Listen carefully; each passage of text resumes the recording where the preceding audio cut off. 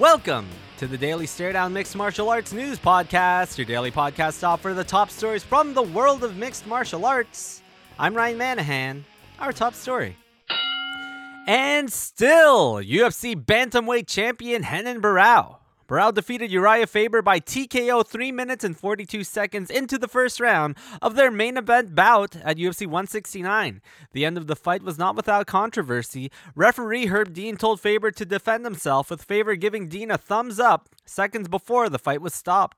No word on what's next for Barão or Faber, but if the former champion Dominick Cruz isn't ready to go, I wouldn't mind seeing Faber get another rematch.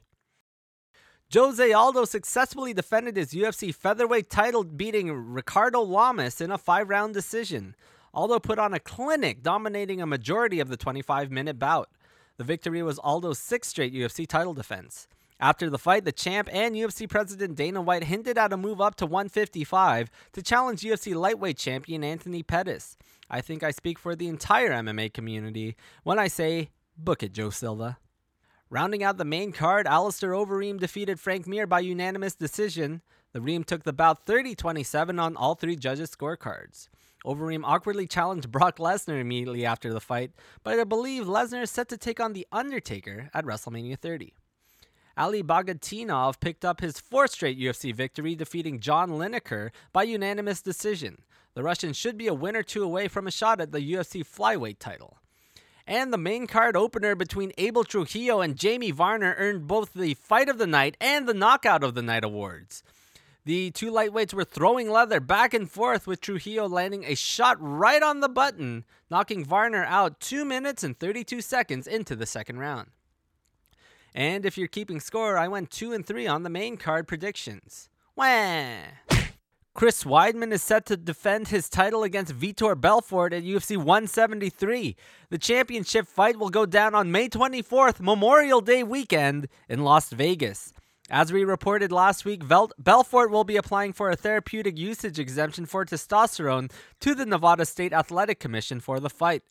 Former executive director Keith Kaiser said he would not grant Belfort a TUE, but he's resigned, so let's see what happens. The bout will mark Weidman's first bout against someone not named Anderson Silva since July 2012. I'm excited and oddly nervous for this one. And now for our tweet of the day. Today's tweet comes from DC. Daniel Cormier tweets, "Sorry, here's the photo I meant to put up. My bad, #grind, DC." The photo links to a picture of the Strikeforce Heavyweight Grand Prix winner reportedly weighing 212 pounds. With his light heavyweight debut against Rashad Evans less than 3 weeks away, I think it's safe to say DC is right on track. That's it for episode 90 of the Daily Stare Down. If you haven't seen it, check out the Ally Aquinta Kevin Lee fight from UFC 169. Personally, I agreed with the judge that handed out 2 10-8 rounds.